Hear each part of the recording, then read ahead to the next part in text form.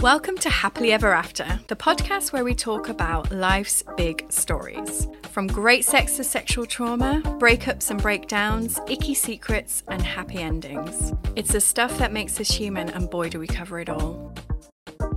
I'm your host, Hannah Harvey. I'm a writer and a parenting blogger at mumsdays.com. That's mumsdays.com. I would be very grateful if you could subscribe and leave a review, because it means more people can find the podcast. And I also really love hearing from you, so please contact me through Instagram at mumsdays with all your stories of life and any thoughts you might have on the episode, or even questions you want answering. You can find all the details from this episode in the show notes.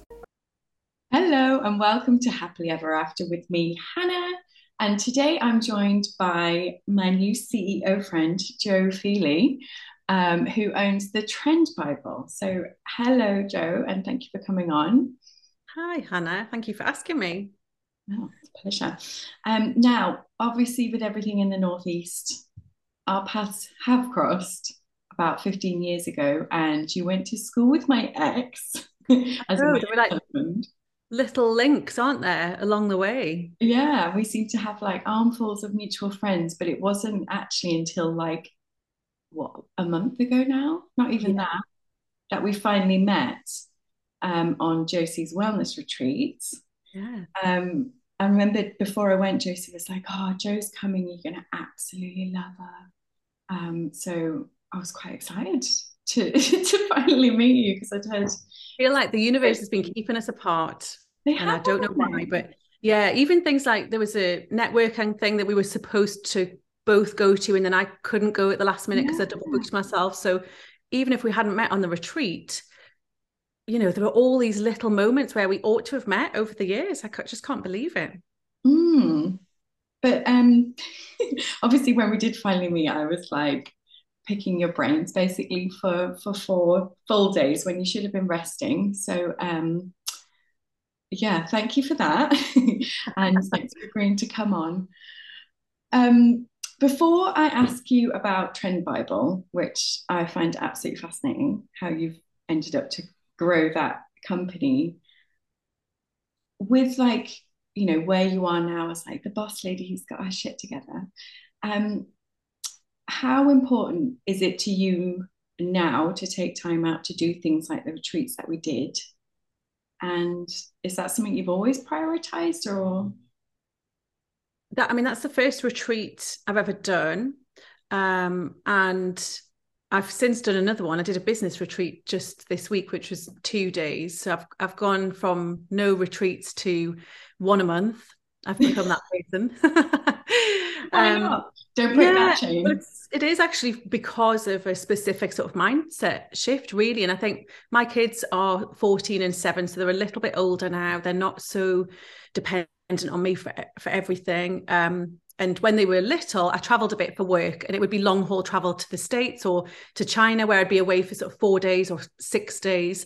So I always felt that any other time away from the family, unless it was work, I couldn't really justify doing something that involved taking time and money away from the family unit to go and do something for myself. So holidays would be done with family, with my husband and my 2 kids, and travel that was done for work I saw as something that just was a necessity of the job, and I wouldn't have felt comfortable devoting any further time or money to developing myself. It would have just not sat right with me. And I think probably about 2 years ago, I had a business coach, and she asked me some questions around, you know, what's your purpose? What are you trying to sort of achieve with your business? How does that fit with how you see yourself? And I ended up sort of making this throwaway comment that was like, well, I'm just going to live my life when the kids have grown up and left home. I'm just going to do all my stuff then, and I'm going to retire and I won't have to run the business, and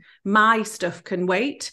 And she really held me, you know, pulled me up on that and said, really, is that how you're going to run your life? And I hadn't really thought about it until she'd said that. And that was only a few years ago. So it's quite funny and very flattering that you think I've got my shit together, because if I have, it's an extremely recent thing, because I hadn't at that point noticed that I was had on hold a lot of the bigger things that I wanted to do. So that was a bit of a revelationary moment. But as I say, I've got another business retreat, I think, in July, and I would definitely do another health and wellness retreat. I don't know about you, but I do know that you loved it. I do know that you loved it. We had a great time, didn't we? So I would definitely do another one of those. Yeah, it was like somewhere between a holiday, like an organized holiday, but you didn't know anybody there and we were all working out. Yes. There was something about that, as I think, especially when you're the organizer. So as mums, naturally we're the organizer, but you might be the person that organizes stuff for your friends all the time. And just to turn up and be like told when to eat and be fed. That's exactly it. Like someone's going to feed me a delicious, healthy, nutritious meal, and I don't have any responsibilities. I get picked up. I'm going to be driven around, and then you're right to have time out in the sunshine, the fresh air, and doing all these fun activities. And there's something about the sort of, I think we spent a bit of time at the start figuring out what is the common thread that brought us all to that retreat. And everyone really had different reasons for going, but you go with that mindset that I wasn't expecting to know anybody, and I was surprised that I did know you. I wasn't expecting to know anyone at all, and I think when you do a trip like that and you don't know anybody, you go with a particular mindset, which is I'm open to people being different to me. I'm open to spending time with people that I might not have anything in common with, and I'll go with the flow. I'll see what it's like when I get there. And again, that's not a mindset that I would have been particularly comfortable with even a couple of years ago. It would have been too frightening for me to go and spend time in the company of people where they might not like me, and I might not like them, and I might not like the activities, and I might not be able to do them because my fitness wasn't that great. So I was very insecure about how my ability to do some of the sort of fitness activities. So yes, the mindset had to be there to do anything that would be classified as me taking time for myself. But doing a fitness retreat, I mean, if you told 25-year-old me that I was going to pay money to go on a fitness retreat, I mean, that would be a big stretch. Laughable. Yes, completely laughable.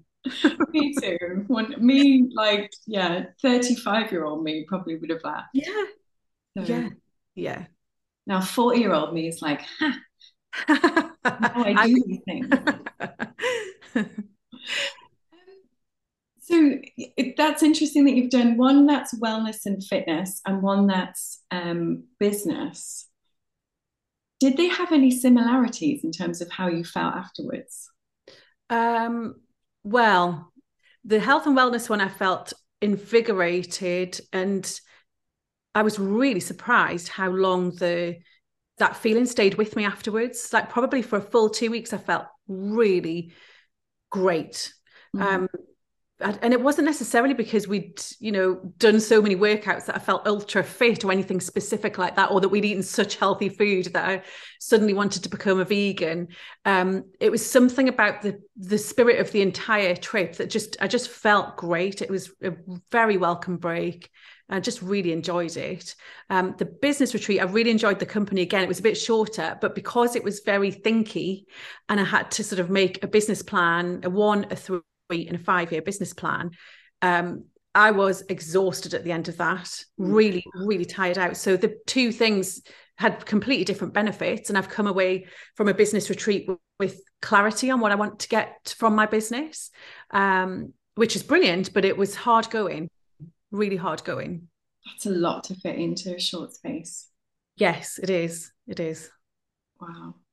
Interesting. Because I don't know if it's just because you were there, but I felt leaving the retreat like I went feeling anxious and thinking I shouldn't be doing this. I should be at home working. And then I left feeling like I've made loads of lovely new friends. I've worked when I was there because I was also interviewing Josie, and I've met you, and it's, gone on to do podcasts, and, we sat in a cave at one point and planned my life. I've been telling everybody about the moment, which was sort of our last day, wasn't it, where we went to a waterfall and the rest of the girls were all sort of jumping in the waterfall. There was a big sort of plunge pool to jump in, And it was the day where there were most people around us, because it was a tourist attraction. So there were lots of other people there, and we'd spent all of this time in our own little bubble, just the sort of group. And then all of a sudden we were around all these other people. And I wanted to climb in a cave. And when I found one, you were in it. And I said, can I get in with you? And so that was when we sat in a cave and we just chatted and discovered all these sort of commonalities and just had lots of conversations, didn't we? It was really lovely. And I think we realized at that point that we both have this sort of inability to do any small talk, and that we just want to know the deepest, darkest stories about somebody, because that's what interests us. So it was a really fun afternoon. It was. The other time that I really noticed that you and I have that in common was climbing Calpe Rock. Yeah. People around us are like falling apart, and you and I are like, so do you have like a thread, from your childhood that you think's really impacted the way you do things? And everyone else is like, it was like a psychological exploration, wasn't it? But like if you asked me to be specific about where you live or what your last name is, I could easily have come home from that retreat going, oh, I'm not actually sure, but I could tell you all about her childhood and, all the biggest influences in her whole life. And that is the sort of level on which I operate. I can do that bit. I'm not so good at the small talk, but I love hearing people's stories and what makes them tick. And do you think that's helped you in business? Yeah, I think so. I think it's probably why I've gone into the job that I'm in, because when you forecast future trends, you need to understand consumers a lot. And so you're always looking for how consumers' attitudes are shifting and what their value system is and how their values might change the way that they want to shop or what they might want to buy. And so it's kind of like it is a bit like you sort of socially, you're brailing culture and society for these sort of little snippets and clues of things that suggest to you that change is coming or change is happening. And that often is the way that people feel. And I think that is sort of the linchpin of trend forecasting, is how quickly can you understand when people's feelings have changed, because that's what shifts their values, and that's what eventually shifts their behaviors. We don't just go out and behave differently from today till tomorrow. Something in our mind operates differently first that then forces us to behave in a different way. And I just find that completely fascinating. Yeah. So it's like a deep dive that you might do on an individual, but you're doing it on society as a whole. Well, that leads really nicely into what is Trend Bible? So Trend Bible is a future trend forecasting agency. So brands and retailers, all of the shops on the high street, all of the brands that we buy from have to produce product, and it generally takes them between 2 and 5 years, depending on what they're producing. If it's a microwave oven, or if it's laundry powder, or if it's sofas, all of those companies have to think about how they're going to produce their goods, how long it's going to take them to manufacture it, and what will the customer want in 2 years or 5 years time, because it won't be the same as what they have today. So trend forecasting is a sort of discipline, a set of methodologies that allow me to predict the future of any given industry in the home interiors sector. That's the sector that we specialize in. And there are trend forecasting companies that inform fashion, the automotive industry, oil and gas. There are people forecasting trends in all sorts of different industries and helping brands and retailers and charities and investors understand what the world's going to look like in 2 to 5 years' time. So how did you end up doing that? Like, it's a random career, isn't it? If you ever meet a trend forecaster in the northeast of England, you can guarantee they work for me, because there aren't even any trend forecasting companies in the northeast or even in the north of England. There are a couple in London, and they tend to be in all of the sort of fashion capitals. They're in New York and Amsterdam and London and Paris. So we are definitely the only one in the northeast and in the north of England.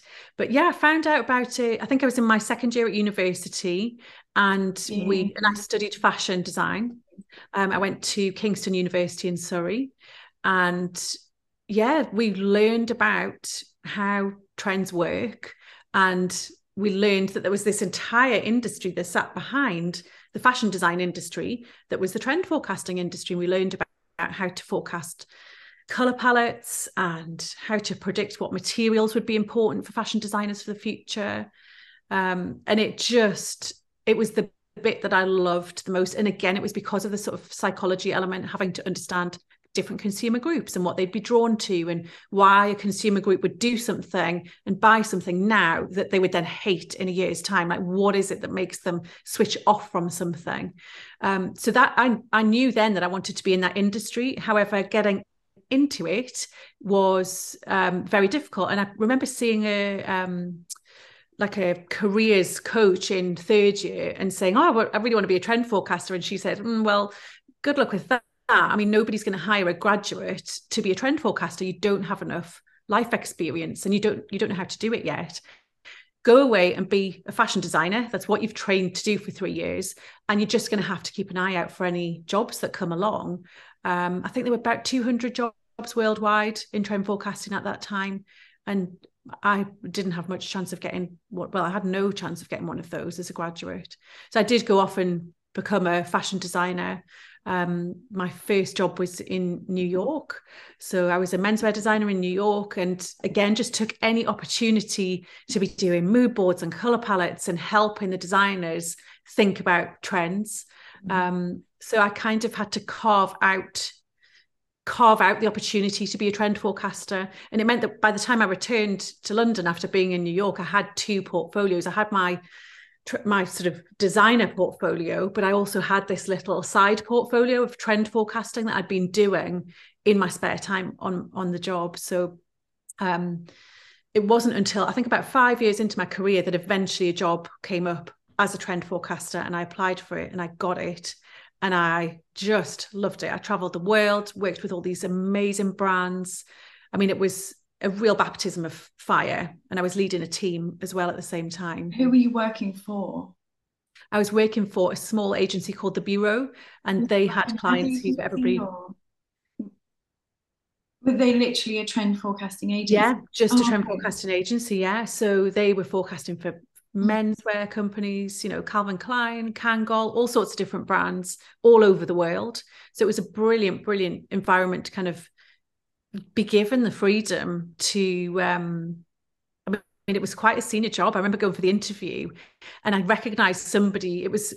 There was a sort of a waiting room before I went in for my interview, and I recognized someone who was there for the interview, and I knew that they had 10 years more experience than me. And I just thought, I'm not going to get this job. There's no way. When this guy, I knew he had 10 years more experience than me. But I did get the job, and it was very, very challenging, but I loved it, really loved it. And after, I think about 2.5 years of working there, I realized that I wanted to set up as a freelancer. I found the pace of work really exhausting in that sort of small agency, and I traveled all the time. So I wanted to kind of take a bit of control back and manage my own time a bit more. And was that possible? Because obviously when you start out, you're starting a small agency. So I mean, I was very naive about the fact that I thought that I would then have more time, working for somebody else versus working for myself. I was really naive about what it would take. I remember, I knew how to forecast trends at that point, but I didn't know how to run a business. I didn't know how to file a tax return. I didn't know how to sell. I didn't know anything about marketing. And all of that hit me in the face. As soon as I set up, I realized I had all of these gaps, and I just had to kind of learn on the way how to fill them. And what, I'm like, and what's the strategy? Where did you start with when honestly, yeah, I mean, I went picture. What's step one? Yeah, well, step one had been, once I'd decided I was going to leave the job, was just to save and save and save enough money to give myself a little bit of a nest egg to lean on. And I'd saved £3,000, which in London clearly is going to go nowhere. But that was as much as I could kind of save, because I knew I wanted to get started. And I knew that I wanted to move back to the Northeast. So the two things, leaving London, leaving a full-time job, moving back to the Northeast where I hadn't lived for quite a few years at this point, it it didn't make a lot of sense to a lot of my friends and family and my peers and colleagues, put it that way. People were really asking me to think very carefully about that. And some of the people that I'd been working alongside in London for years had said, you can't set up a trend forecasting company in Newcastle. There aren't any companies there to sell to. And I was aware of that. I knew I would have to travel a lot backwards and forwards to various different parts of the UK. But yeah, I went 8 months without any work at all. So that £3,000, as you can imagine, got very thin and turned into a credit card and another credit card. And that, you know, it really starting to sort of, I had faith in my ability to forecast trends, but I was not unlocking opportunities. I was having conversations with companies, asking them if they wanted to buy my consulting services. And they were all sort of saying, oh, it's sort of interesting, but no, thanks. So I knew that something wasn't right about that. 8 months without work is a pretty good sign that something's not going well. And then I sent my CV off to Tesco, to the supermarket Tesco, and the person I sent it to had actually left the business, but someone else had taken over their inbox and had printed out a couple of inbound emails that they didn't know quite what to do with. And mine was one of them, applying for a job as a menswear designer. And somebody happened to pick it up off the printer and was like, oh, a designer with trend forecasting experience. That's exactly what I'm looking for, and called me up. And that started off, you know, with 2 or 3 days a week freelance, and built into it was 5 years that I spent with Tesco, and I ended up being head of trends for them and forecasting their trends for all of their menswear, running the trend team for the rest of developing a trend team from scratch for them. So yeah, it was a very welcome opportunity, and I grabbed it with both hands at that point. And that was freelance as opposed to freelance working for them. Yeah, it was freelance. And I knew at that point, I sort of knew that I could technically freelance 5 days a week for Tesco, but it always meant being on a train and being up and down from their office and in Hertfordshire, just outside of London. And I knew that I needed to sell my expertise in a different way. I couldn't just bill my hours and sell my time. I needed a product. And my idea was that I wanted to sell something that would sell even when I was asleep. That's kind of what I was thinking of. Yeah. So aside from my sort of freelance job, I was starting to develop what eventually became the first Trend Bible. It was a physical printed book. I produced 50 of them in the first season, and it was a seasonal forecast that had colours and materials and trend ideas in it for the home interior sector. And again, as I've said, I knew how to trend forecast, but didn't really know how to print something or publish something. I didn't know how to sell it. And so eventually these 50 printed trend forecasts turned up at my flat. And I just remember thinking, oh, I don't know what to do now. They're here. But I hadn't put any thought into how am I going to actually get them out there. So yeah, I took up, there was a part-funded trip to the States through like a government scheme. And I sort of paid the money and went back to New York, where I'd worked there previously, and went to meet with a couple of sales agents that work in the trend industry to see if they would sell my trend books there for them. And they said, these are awful. These are terrible. You know, these are not, we can't sell these. We wouldn't put our name to them. And gave me loads of feedback. You know, the covers are too flimsy. The style that you've sort of developed here is too European. It's not going to work for the American market. All sorts of feedback. And I just wrote it all down. And there were 2 other meetings that I had while I was there. One was with the supermarket Target, and one was with JC Penney. And the designers there had agreed to meet me. And actually they each bought a trend book from me. So out of the 50 that I had printed, I only sold 2, but I sold them to JC Penney and Target. And of course, I came back from this trip really high as a kite, thinking, this is brilliant. And my friends and family were saying, how many did you sell? And I was like, 2. And they were saying, oh, out of 50. And I said, yes, but there must be something in it, because even though I'd got this terrible feedback from the sales agents, I'd sold 2 books to 2 companies that buy trend services all the time. So I knew they'd seen something that they valued. And the second season, I think I sold 37. So I figured out it was, you know, I learned along the way. There was no sort of big moment where it all came together. It was just all having enough tenacity and cash to keep it rolling. Mm-hmm. So that, yeah, which it was very challenging. I can imagine like that meeting with the salespeople. You come out of there either going, okay, great, I've got loads of stuff to work with, or you come out feeling like shit. Yeah. Or both, I guess. I did feel both. I felt both. I was kind of obviously hoping, because I'd worked on this. I think it had taken me 9 months. I mean, you can have a baby in the time it took me to produce that one forecast. And they're supposed to be seasonal. So that was just the spring, summer. I had to then go and do the work for the autumn, winter one and take all the learning into the next season. So I did feel both elements of that. I was hoping that the agents would say, yeah, we'll give it a go. You know, we'll try, and it was just a flat no. You know, they didn't think it was good enough. But the second season, I was able to take it back to them and say, right, I've listened. These are all the things. And they said, oh, actually, this is much more like it. We can do something with this. So it didn't take an awful long time. It was only probably another 6 months that it took me to implement some of those changes.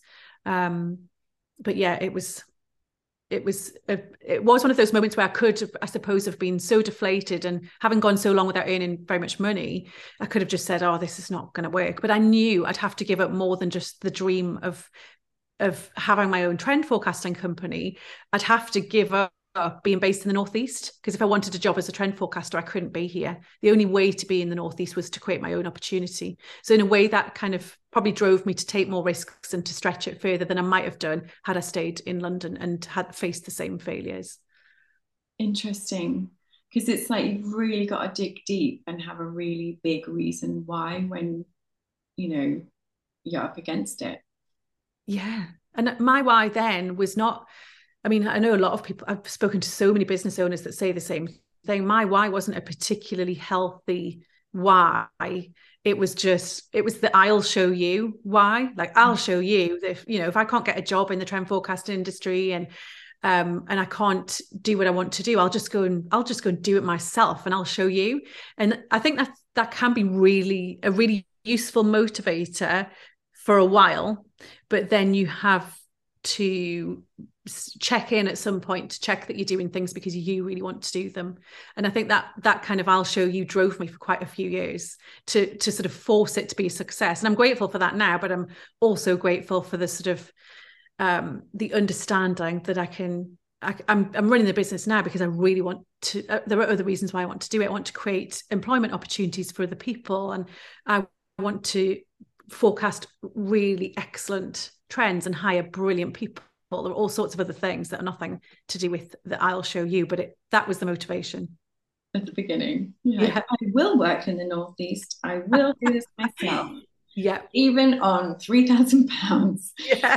Yeah. Even on £3,000, 2 credit cards. And then I took a second job as well. So right when I finished, Tesco sort of ended my contract when I disclosed that I was pregnant with my first son. So that was, it was a freelance contract. They could have terminated it at any point anyway. But I was just in the middle of spinning this plate to develop Trend Bible. I was pregnant with my son.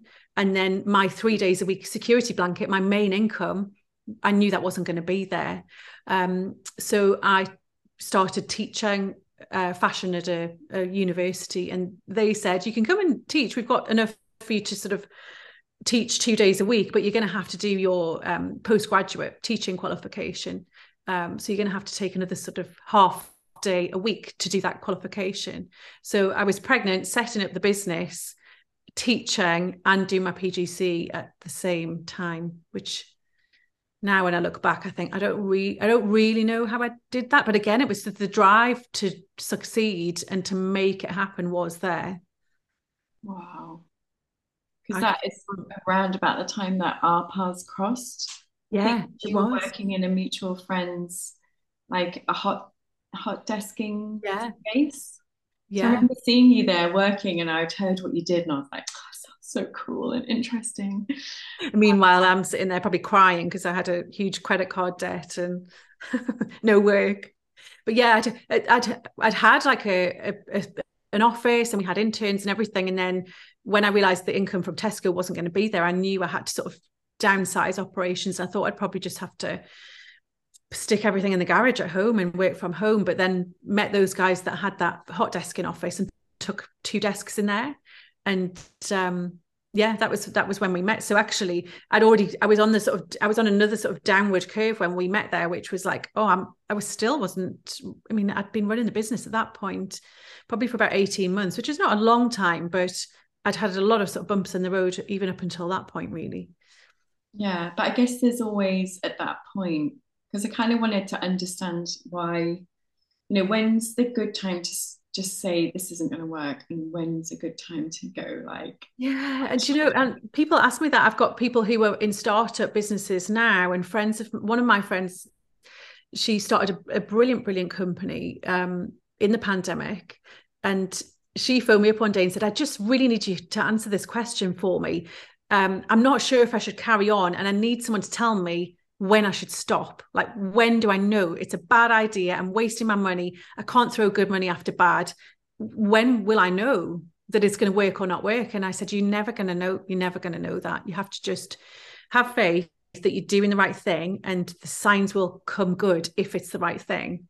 But if you feel that you're putting yourself into too much of a dangerous situation, whether that's financial, whatever it might be, then only you can decide for yourself. Nobody else can tell you that that enough is enough. You have to decide for yourself. Yeah, because it's easy to look from the outside, like, on Dragon's Den, and they come in and they're like, I've spent £1 million of my own money on this, and they're all there going, what?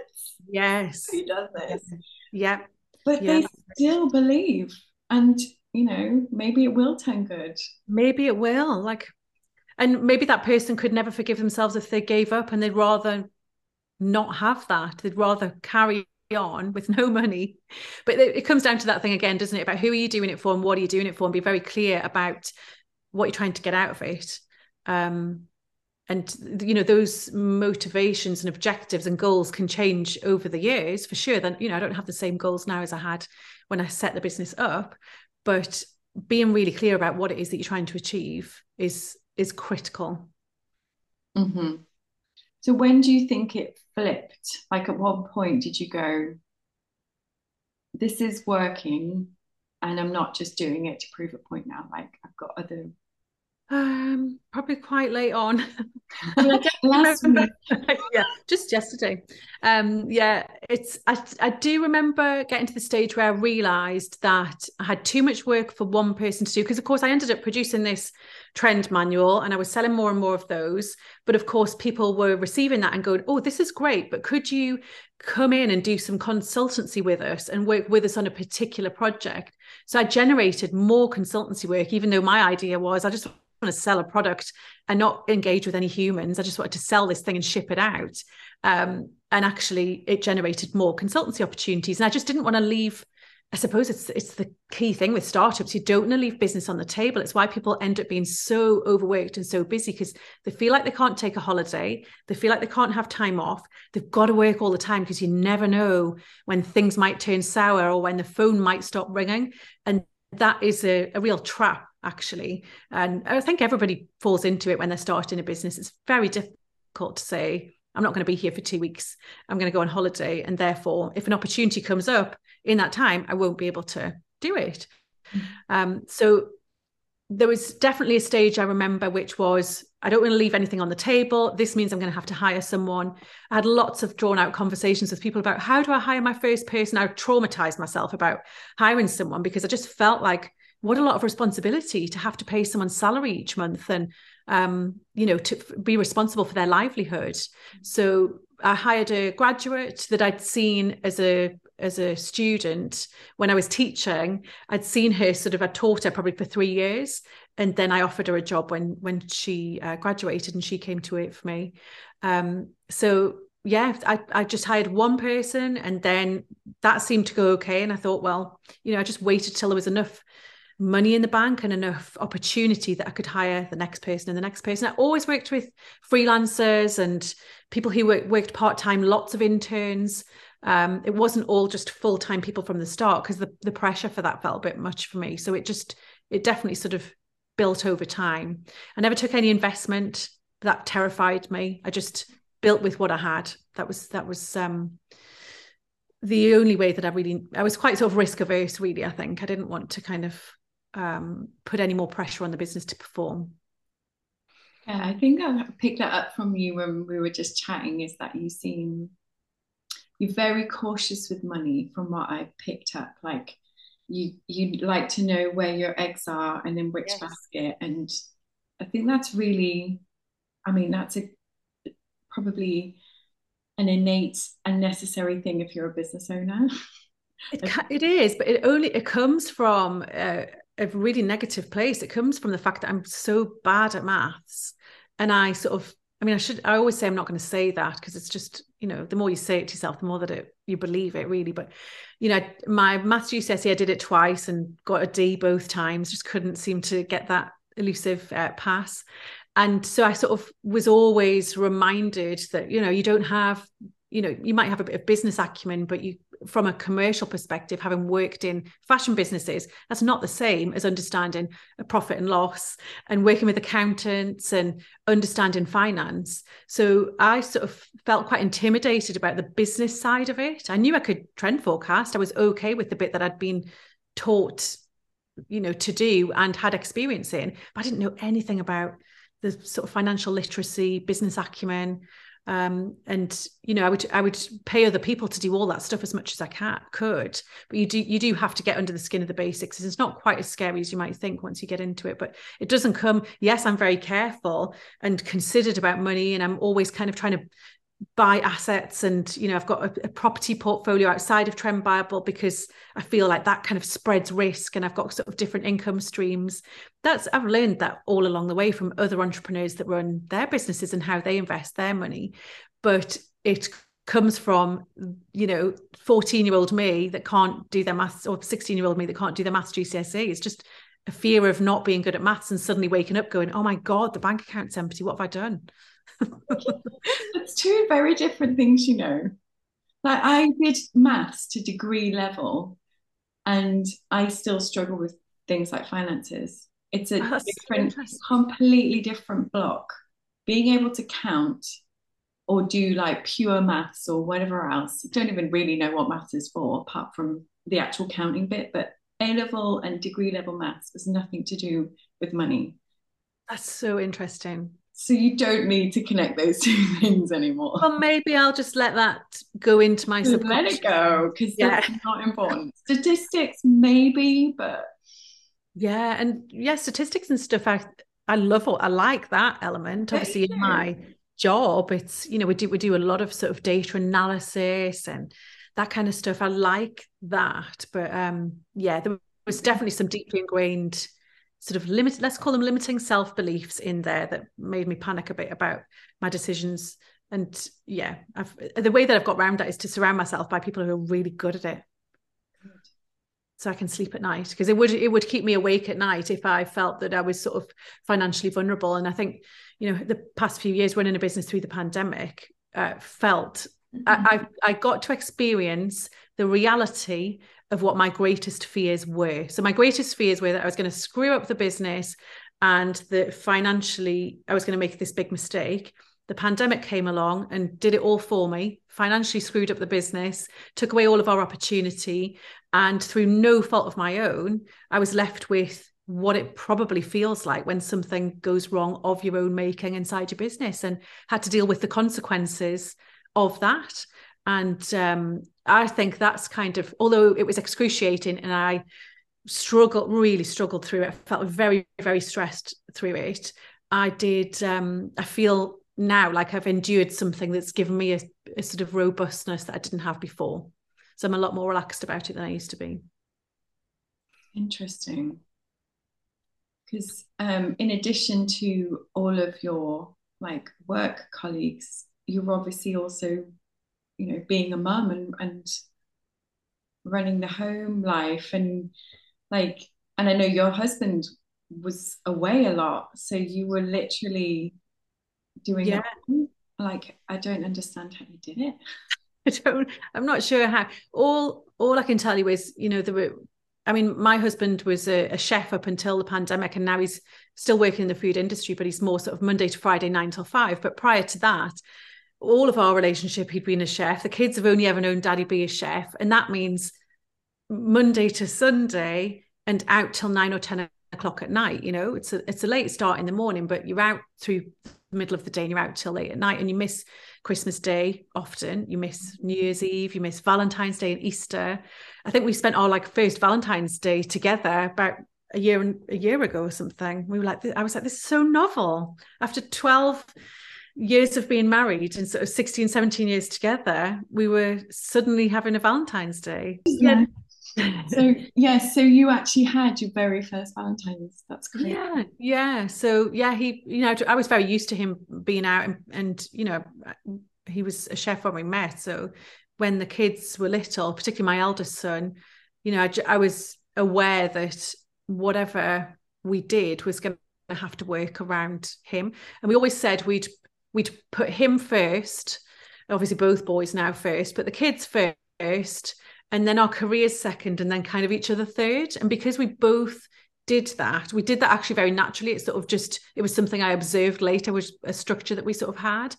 Because we both did it like that, it worked. We never fell out because nobody over prioritized somebody's career over somebody else's. If I needed to be away for work, he would make sure the kids were okay. We both really respected the fact that we were very passionate about our careers and wanted to progress in them. And whilst for Simon, that might have meant working in a job that was extremely demanding with lots of hours, for me, that might mean getting on a plane next week to the States for a week. So we accommodated each other in that way, but it was always the kids first, you know, careers second, and then each other third, quite a long way down. And we've got a dog since then. So even the dog's above our marriage in the pecking order, I think. But it's different now because obviously Simon's job has changed. He's got weekends at home now. So it's changed the sort of family dynamic a little bit now as well, which is really lovely. We're all very much enjoying that. No, means I can go on retreats and exactly enjoy life. So did you have family nearby who could support you then as well? Yeah, I mean, when my eldest, who's now 14, when he was really little, we had both sets of parents sort of nearby, and we used sort of after school club and nursery and all the usual things. But I mean, my maternity leave with Aidan, I think I wanted to take 3 months out of work. I think I ended up taking about 8 weeks or something like that. It wasn't long at all. And I was really upset about it. I remember being at a trade show in Birmingham. I'd booked this sort of stand at a trade show to sell my Trend Bible product, and I'd got some funding to have the stand and everything. And when I'd booked it, I was pregnant with Aidan, so I hadn't really, you know, before you become a mum, you don't really know what it's going to be like at all. And I was particularly naive about that. So I'd sort of booked this trade show. I had Aidan in the October, and I'd booked the trade show for the January, thinking, well, by then I'm bound to have my shit together. I'm bound to be able to go to a trade show for 2 days and put this exhibition on. And when I got there, I was so upset, and I missed him so much. And it was a baby and kids trade show. So there were pictures of babies everywhere and baby products everywhere. And I ended up packing up and leaving because I was so upset to be separated from him. And so by the time I had Cameron, who's now 7, and the business was obviously in a massively different place by then, I appointed a managing director to cover my maternity leave. And I intended taking sort of 6 to 8 months out, and I actually ended up taking a year out. I was on hand for emergencies, and I used to do like a monthly dial in to the top 3 people in the business to get an update from them. But I actually did manage to get a year of maternity leave with him, and it was the best. It was really, really lovely. So 7 years between them. Yes. Yeah. I know that you had another child in between. Yeah. Don't mind talking about it. Did you make plans like that to support you? Because what's the difference between Aidan and the baby that you lost? So that was like a 5-year gap. So by the time, so it took me 5 years to kind of to even have a conversation about having another baby, because I think it was so difficult running the business. Obviously I'd been teaching, running the business, raising a little boy, and I actually for quite a long time thought we probably wouldn't have another one. In fact, when people would ask me, I would say not a chance, we won't have another one. But that changed, and then I got pregnant, and we unfortunately lost our second son when I was 23 weeks pregnant. So right at the cusp of what they kind of call a viable pregnancy, which is 24 weeks. So yeah, obviously that was just an unplanned situation and couldn't be accounted for. And all of a sudden, then I had a 5-year-old, I'm trying to run a business, and I'm in a situation which is physically, emotionally, mentally, I don't even know how to describe it. It just blows your world up. You've got nothing, no sort of foundation left. You've got to build everything back up again from scratch. So I had no choice but to be off work then. And I had a small team at that point, but a really good team. And obviously I was 23 weeks pregnant, so it was visibly obvious. And I've always got massive when I'm pregnant. People could see that you were pregnant. You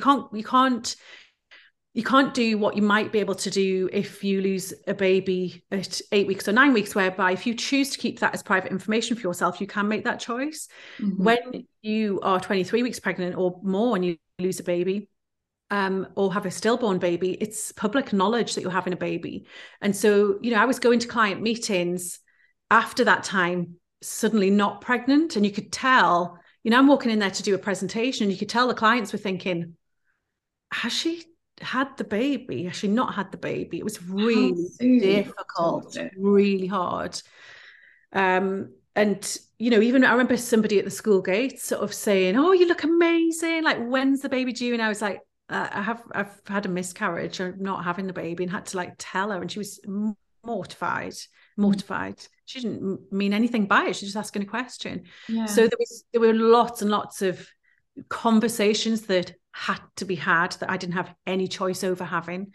That there's nowhere to hide from those conversations. And believe me, I tried. I think I was on the verge of not leaving the house. I think I got probably marginally agoraphobic at that time, and just wouldn't really do the school run, wouldn't go out, definitely wasn't going to go to work, wouldn't pick up the phone. And I remember Simon, I got invited to some dinner by a really good friend of mine who's an architect. And it was a lovely event. I can't remember what it was now, but it was the sort of thing that typically I would have jumped at the chance to go along. Really nice opportunity. And I got invited to this dinner by this guy who didn't really know what was going on for me at the time. And Simon said, "I think you should go." And I said, "I can't go. It's like a ball gown type of environment. I was like, I can't even fit in anything. I put loads of clothes on. I couldn't zip them up. It just felt like a massive stretch out of my bubble at that time." Mm-hmm. And he said, "You need to go. You need to get yourself back out there. I'm going to drive you there and I'm going to pick you up. Even if you go for 30 minutes, I'll come and get you if you text me." And he forced me to. I cried in the car on the way there. I was like, "I don't want to go." And he was like, "You are going." And actually, he did know what I needed. And I went, and it was fine. And I didn't talk about anything to do with the pregnancy loss or anything else. I just went in and was sort of free to just have, I'm awful at small talk, but free to just have small talk and chat to people and not mention what had happened to me for the first time in those weeks where everything had been about the pregnancy loss and the baby, and there'd been a lot of processing. So that kind of got me out. I snapped out of it and a little bit into the real world, and then I could sort of return to work after that. But it was very difficult. And now, obviously, it's given me a complete respect for the fact that women go through this all the time. So many people said to me, "That happened to me." So many women go through this. And so as a business owner now, we've got sort of, we've got a pledge to the Miscarriage Association. We've got all sorts of support systems in place to help people when that happens to them. And sadly, people do need it. It does happen. So, we've got systems in place to help. We've got a lot of female staff. So we've got lots of women, unfortunately, who have been through it or who are going to go through it. And it's a benefit to be able to understand to some degree what they're going through, and to put some buffers in place to make sure that they don't feel like they have to return to work after what is, I think, 2 weeks, I think, is the statutory amount that you're allowed off. It's not long enough at all to process the death of your child at whatever stage of pregnancy it is. It's just not long enough at all. I took 3 months, and I felt for me that was enough. For some people, that isn't going to be enough. They're going to need longer than that to process what's happened. So it was very difficult, but work became a sort of welcome refuge from it, really. And I think work can be quite useful in times of deep trauma to some degree. You have to be a little bit careful. I think you can sort of overload yourself and be in denial, but it was actually a real pleasure to go back to work and just think about something else. And and go back to a job that I really loved, which again, maybe not all women experiencing that are going back to a job they love. You know, that isn't a joyful place to forget about what's happening in their personal lives. So for me, it was a pleasure to be back around the team and to be, you know, meeting with clients again and moving on with my life a little bit. And obviously then 2 years after that, we were lucky enough to have Cameron, who's now, as you can imagine, completely ruined as this kind of magical rainbow baby. Yeah. He sounds like a very interesting character. And like you say, you've learned a lot from what, you know, both the experiences, knowing that you needed to have the systems in place so you could take time off and be with. Yeah. I did the exact same thing with Ruben, by the way. Did you? I went to trade show when he was eight weeks old, and I had to go and do it. And I remember coming back from the trade show, and there was a baby crying on the bus, and my boobs started like going crazy because I was breastfeeding. I must feed that baby. Yeah, I was like, and then I started like spraying milk everywhere and just being like, this is brutal.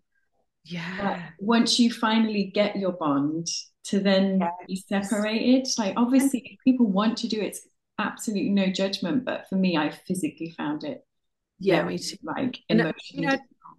I'm not sure what I would like to think that first time mothers now have a bit more information about what it's actually really like, you know, not just the birth, but the early years of having a small child. It is difficult and it will demand something of you that's never been asked of you before. You're going to have to put this person in front before you in everything for a while. It's really hard to kind of make any time for yourself. But yeah, I mean, my sister had a baby a year before me, before I had my first child. So I thought that by observing how she was raising her child, that, I mean, she just made it look really easy. She's a very capable person.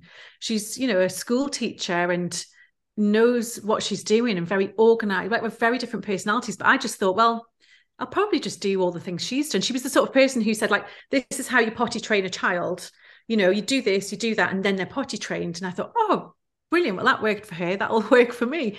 And, you know, a year and a half after she'd potty trained her baby, I was able to potty train mine. It just doesn't work like that. No two children are the same. Absolutely. But I didn't know that before I had my first. I thought it's just a case of parenting them in the right way, and they'll just do what you need them to do. And it, you know, I was blessed with a child who's taught me that is wrong. And now he's teaching me all over again. He's teaching me all the time that you know, unschooling mum. Yeah. Ooh, I want to know about I guess this is like a nice way to end, but just thinking about unschooling, because to me, I'm like, that is everywhere, you know, like homeschooling and stuff like that. But irrespective of that, have you got any like little tidbit trends for any of our creatives in like the kids space, maybe? Yeah, I mean, there is so much. It's such an interesting area for trends in terms of baby and kids, and we advise. I probably can't name them, but if you can think of some of the world's biggest toys and games brands, we help them understand what the future trends are, and that means understanding the way that mums and dads want to raise their kids and the kind of challenges they have, the kind of environments they have at home. And I think some of the most interesting shifts, you know, we used to have clients that phoned us and said, oh, can you tell us the next sort of print design? What kind of floral should we put on the dress of a doll, for example? And that was the brief.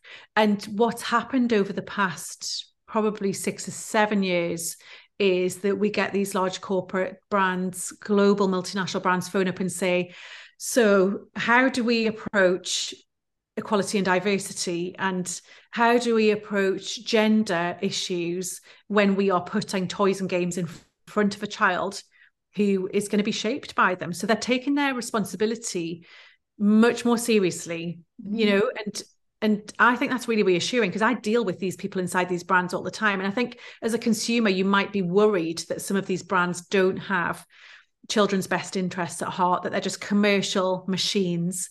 And some of them will be, for sure, I can't vouch for all of them. Some of them will just be, let's get it on a shelf and sell as much of it as possible to people.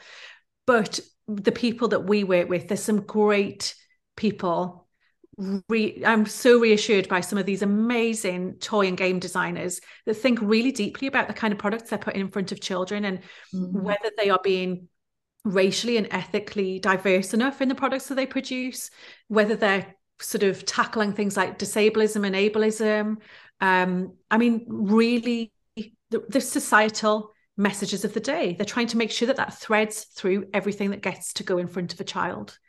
And I always say it's a bit like our job is like changing the world for children one lunchbox at a time. And if you think of those kids' lunchboxes that lots of people have to buy for their children to take into school, what is it that's on the lunchbox? Because that kid's can look at that lunchbox every day. And if you've got, I've seen kids' lunchboxes that have messages on them saying things like cheat day, suggesting that, some foods are bad and that some foods should only be eaten if you're on a cheat day, which is obviously a very adult concept. It comes from the wellness industry, not the wellness industry bit that I like, but there's a lot of messaging around there to women specifically around cheat days and what food is good to eat and not good to eat, and a lot of judgment around that.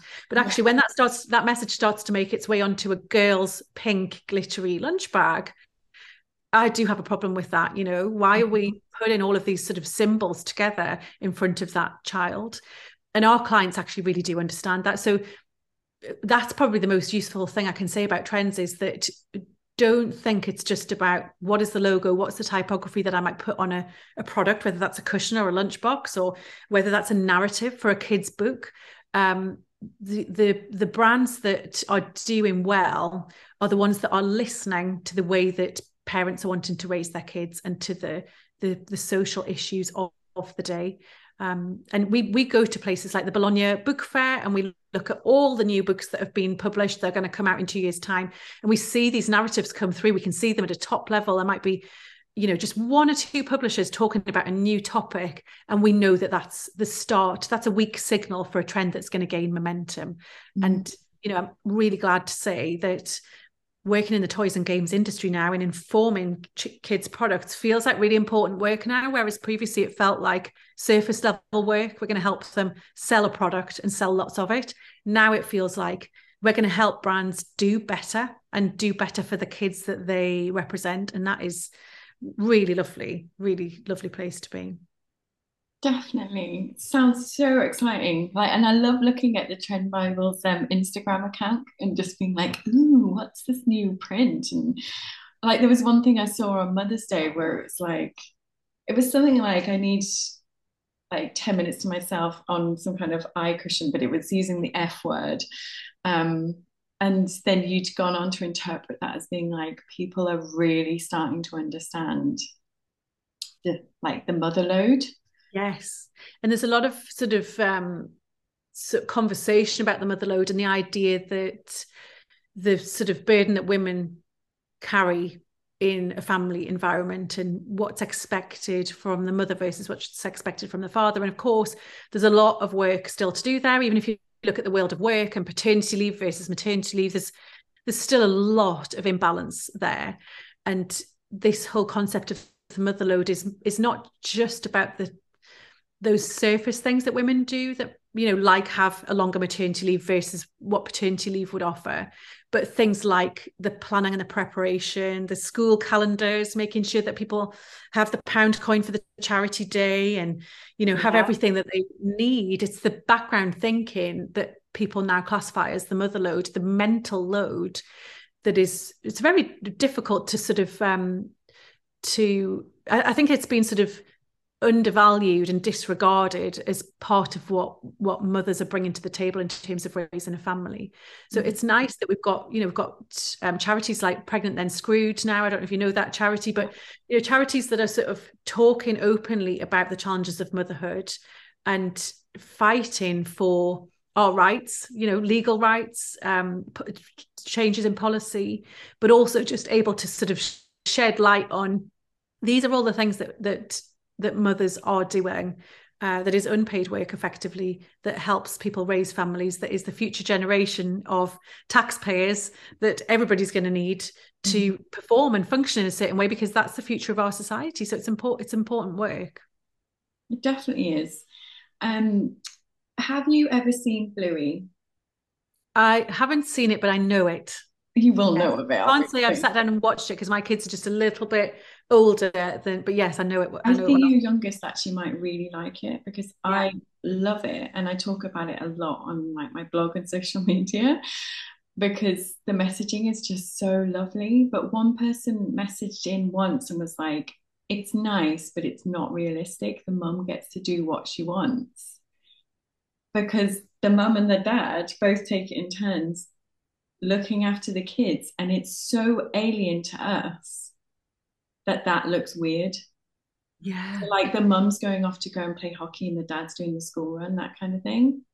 Yeah. Like, so And I love that kind of. Behind the narratives to those shows are people who have to write the script, and they have to sit down and think about what they're trying to express and what they are trying to showcase to small children and their parents.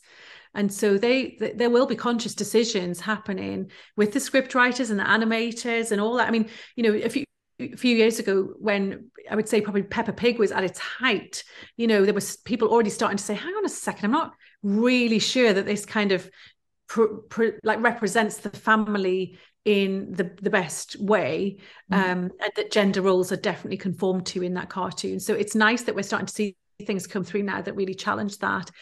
Whether they're true or not, like, does it matter if actually a child's mind is that, well, at least I know that it's possible and plausible, and that I could expect it to be the case that mummy can play hockey while daddy takes me to school, even if it isn't happening in their household.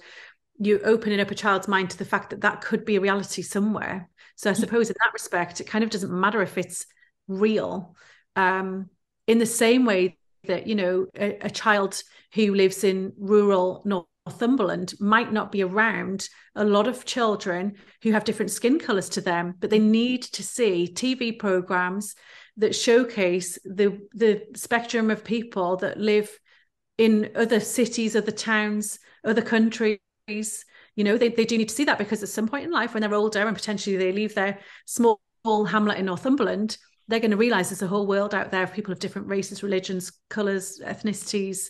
And it's important to see that diversity as a child, even if you're not actually experiencing it. 100%. I think when you move, like I moved from Birmingham to the Northeast, and that was a big thing that for a while I couldn't get used to. Yes. Just got used to it. And so I really want my kids to see that and to play with toys and to read books. And yeah. Me too. Yay. Okay, we should probably finish up, Jo, because that's used up a lot of your time. Well, we could chat all day, couldn't we? And we often do. I mean, we will. Can I see you if once a fortnight? I think would be lovely. I think so. I think we'll do that. Okay, pretend it's my birthday next week. Firstly, what book would you buy me that changed your life? Oh, well, I would buy you. I wonder if you've read it. If you read Oranges Are Not the Only Fruit by Jeanette Winterson. Oh, when I was like 16 or curious at like 16. Yeah. Well, that was our like GCSE text, I think, at school. And we had the most amazing English teacher who was the first feminist and probably the best feminist that I ever knew. She was amazing. And that was the book that she chose for us for GCSE. And it was like a real, it was just like a real mind opener for me as to what literature could be and what a story was. And, I just think it's a brilliant book. So I would perhaps buy you that, I think. Yeah. When we go and sing karaoke for my birthday party, what would you sing? My favourite karaoke song, I mean, it's a given, isn't it, that I'm going to be awful at singing it, because everyone's pretty much awful at singing. My favourite karaoke song is On Vogue, Don't Let Go. Oh, it's good. It's a good one. Okay. It builds, it's got a lot of high notes. It's a lot of chorus that people can ruin. It gets everybody it's good. Try it. Amazing. That's brilliant. Well, I'm going to make you come and do it now.